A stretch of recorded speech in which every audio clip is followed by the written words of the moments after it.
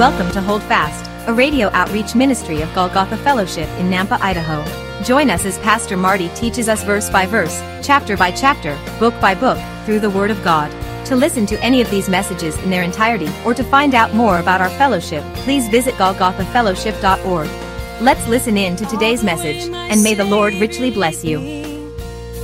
What have I to ask beside?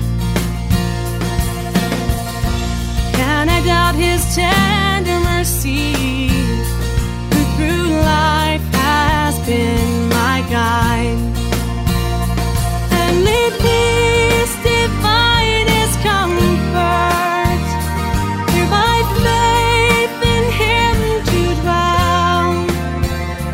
For I know 4 miles. This is a 4-mile journey in the boat, in this 27-foot by 8-foot fishing vessel.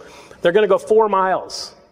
And before you think, oh, these people just ran over a few hundred yards, it was 8 miles on land. 8 miles. I just want you to picture this because I think there's a valuable message in this. Jesus and His apostles are going to go 4 miles in a boat to a secluded place to get alone. But these people are so desperate for Jesus. They're so hungry for Him, for His teaching, for His healing, for His touch, that they run 20,000 people. They run 8 miles. Just think about that. Most of us would probably die if we ran 8 miles, But I'm just speaking for myself. I'm old and out of shape. But here's the thing. I just want to ask a question to each one of us today. What do you run to? What motivates you? What motivates you and what do you run to? Some of us guys, we have hobbies. We have all these hobbies. We'll go hunt. We'll get up 2 in the morning, 3 in the morning. We'll go out. We'll pack everything up. We'll spend days analyzing maps. We'll do all this stuff and we'll run to hunting. Man, we'll spend our time, our energy, our money, our effort. We'll go out there. Some of you ladies don't get all, I see some of you getting a little high, on your little horse there. But what about you ladies? And I don't want to be stereotypical or nothing, but Black Friday is a crazy time. And it's not as bad as it used to be, but I've seen ladies, they save up, they get everything ready, they map out the stores they're going to go to, they get the traffic, they do all this stuff, and then they'll spend all night shopping till they drop, that type of thing.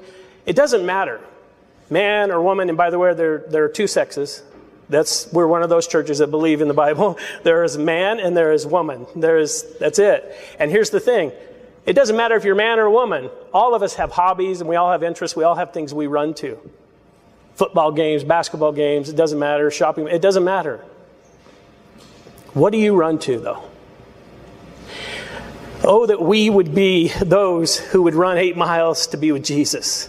This is one of those things that I think just sit on that for a while. Just ponder that. What is it that you run to? What is it that we run to? But I love this because I love Jesus' response. His response is not what my response would be. I think about this and, Jesus is trying to get alone. He's trying to get some rest for himself, for his apostles. He's trying to get alone and just have some quiet time. And 20,000 people show up and ruin it. And me, I'll just share. I would be like, I would probably sigh. I'd be frustrated. As someone who's more introverted, sometimes I got to recharge, right?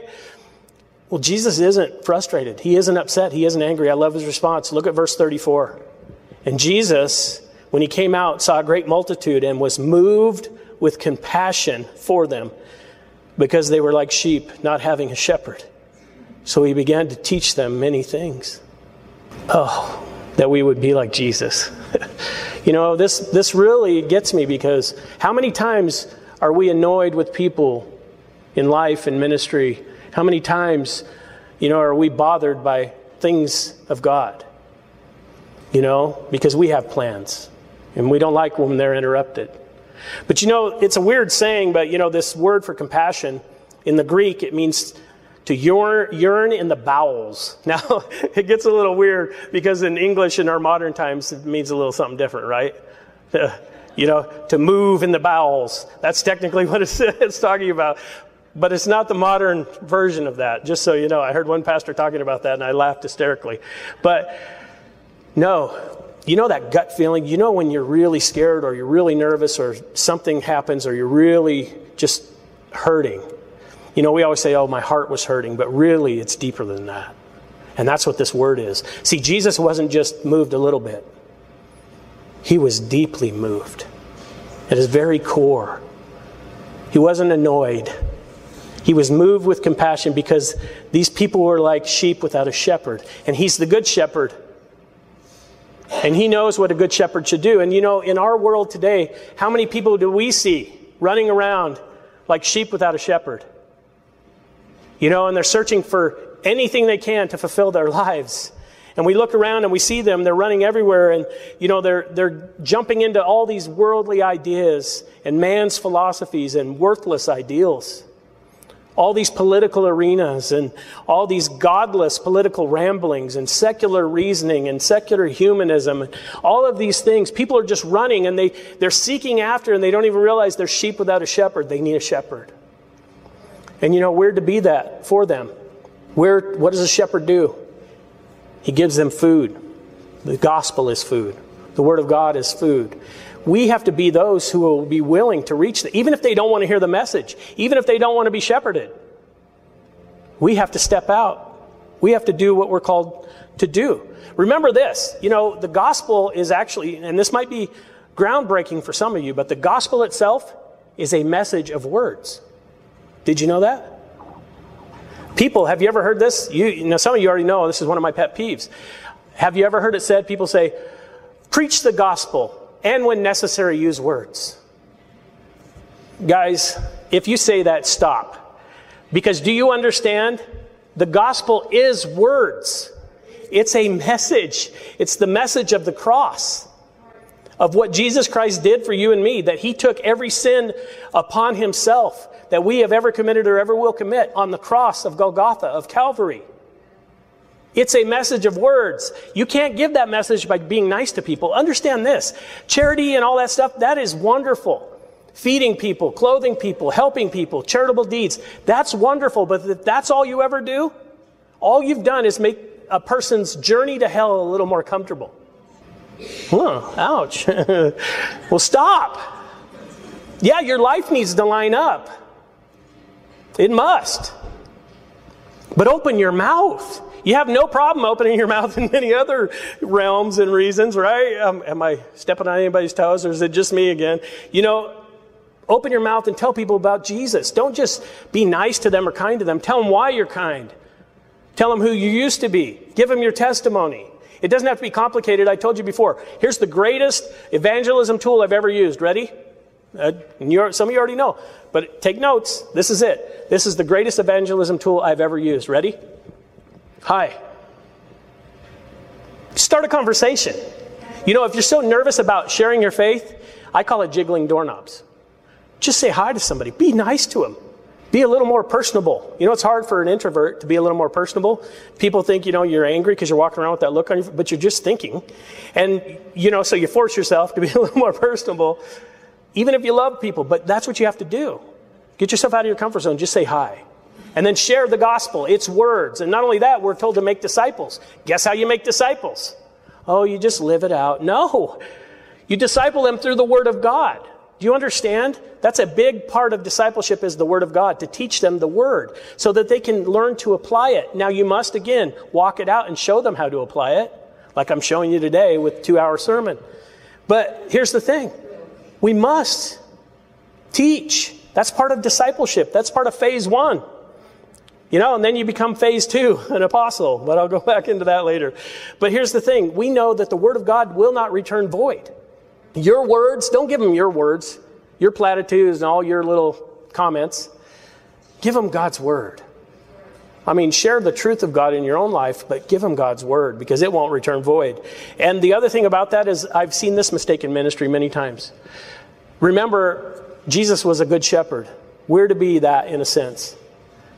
And shepherds lead sheep. They don't drive them like cattle. And I've seen many people in ministry make the mistake of trying to drive people like cattle. It's a lot of work, number one. And number two, you just offend and make people mad. You know those people who, you know, the tryhards that will just continually call people up. Hey, you come to church, you come to church, you come to church. Hey, it's like that little dog. Remember the cartoon? Hey, Spike, you want to chase a cat, Spike? You remember?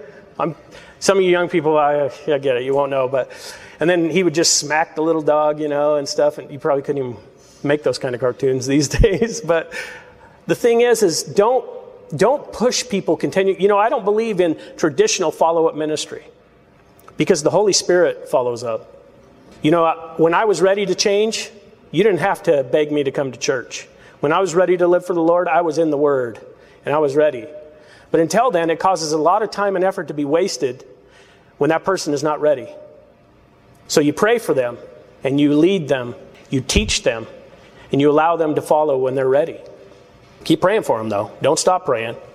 But then we see Jesus, like I was telling you in the introduction. It was quite a while ago anyway. But Jesus is teaching for hours. And it rolls on here, and we see this in Mark 6, verse 35 and 36. It says, when the day was now far spent, his disciples came to him and said, this is a deserted place, and already the hour is late. Send them away, that they may go into the surrounding country and villages and buy themselves bread, for they have nothing to eat. And so the disciples, these apostles, they see this real world problem, right? They see this real world problem, and they think that it needs a physical solution. See, their eyes are still focused on the physical, on the tangible, on the things they can see. They don't realize that all things, but Jesus is about to teach them and us that all things have a spiritual context. All things. Do you understand that? This life is temporary. This world is temporary. It's all going to burn. This is temporary. It's temporal. This has been Hold Fast, a radio outreach ministry of Golgotha Fellowship in Nampa, Idaho. Thank you for listening today. If you would like to hear this message again, or any other in their entirety, please visit golgothafellowship.org. Our fellowship meets in Southeast Nampa, and our Sunday services are at 10 a.m. For more information, visit our website. Until next time, may the Lord richly bless you. Hi folks, Pastor Marty here. Thank you for tuning in. I hope you enjoyed the teaching today. It's my prayer that it's encouraged you to continue faithfully in the study of God's Word. I think it's so crucially important that these days the body of Christ stay grounded and anchored in the Word of God as the world around us is sinking in the waves of false doctrine and the opinions of men.